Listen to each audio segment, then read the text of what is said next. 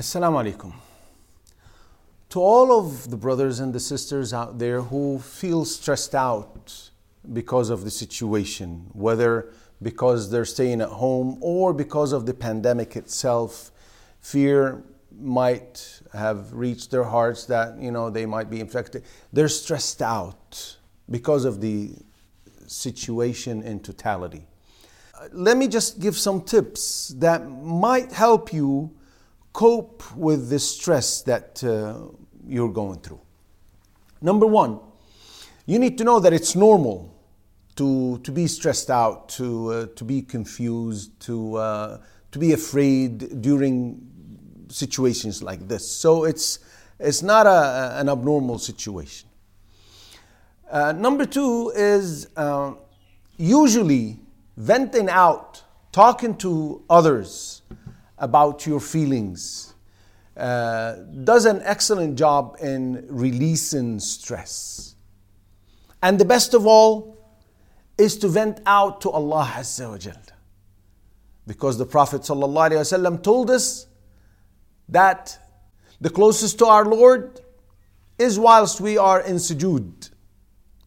So don't raise your head until you have spoken to Allah and said everything that you want.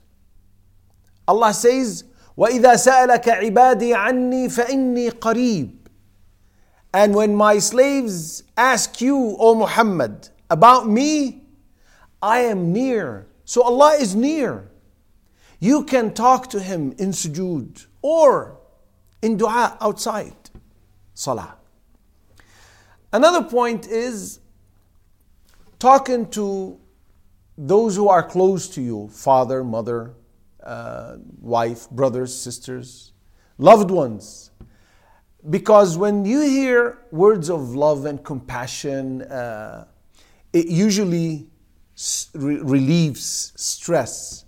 In addition to you maintaining the ties or keeping ties of kinfolks. Seek treatment if you have to, but never resort to something haram, as the Prophet ﷺ told us. Seek treatment, but don't do it with haram. So, don't think of smoking. Don't think of drugs. Don't think of alcohol. All of these are not going to cure you. They're only going to add insult to injury. So, resort to what is halal.